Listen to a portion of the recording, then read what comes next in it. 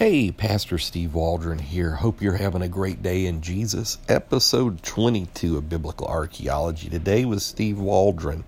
Today we're looking at the Pool of Gibeon. Remember when I went to Israel in 2010, went to this spot. It was absolutely amazing. And to see this spot where Abner and his 12 men and Joab and 12 men fought to the death, those 12 men did, 12 on each side, is pretty incredible. But what the Pool of Gibeon is, again, it's about 6 miles north of Jerusalem. It was discovered in the late 1950s, actually about 1957, when Gibeon was uncovered by James Pritchard of the University of Pennsylvania.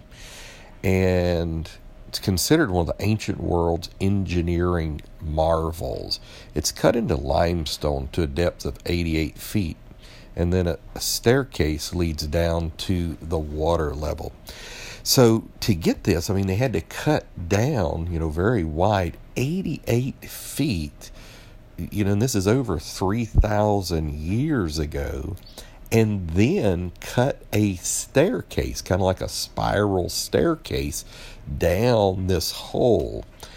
And so when you're looking at things well over 3,000 years of age, this is, in fact, for that time period, one of the world's great engineering marvels. And it would be something that would be absolutely unbelievable even today.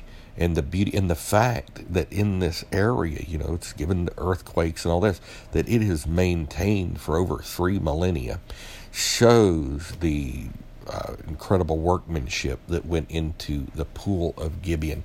But for our purposes, the Pool of Gibeon being 6 miles north of Jerusalem, being something that is tangible, that's been discovered, that is part of the biblical narrative. Gibeon's mentioned many times in the Old Testament. Just shows once again that the Bible is true, not just in its theological truths and not just in its big picture, but down to the most minute details. The Bible is, above all things, a historical book. It's God's book of truth to us, and He loves us, He cares for us, and He has given it to us. Hey, listen to the rest of our podcast we've got out. This is episode 22. Subscribe. Watch us on YouTube, New Life of Albany, Georgia, New Life of Albany, Georgia Facebook, newlifeofalbany.com.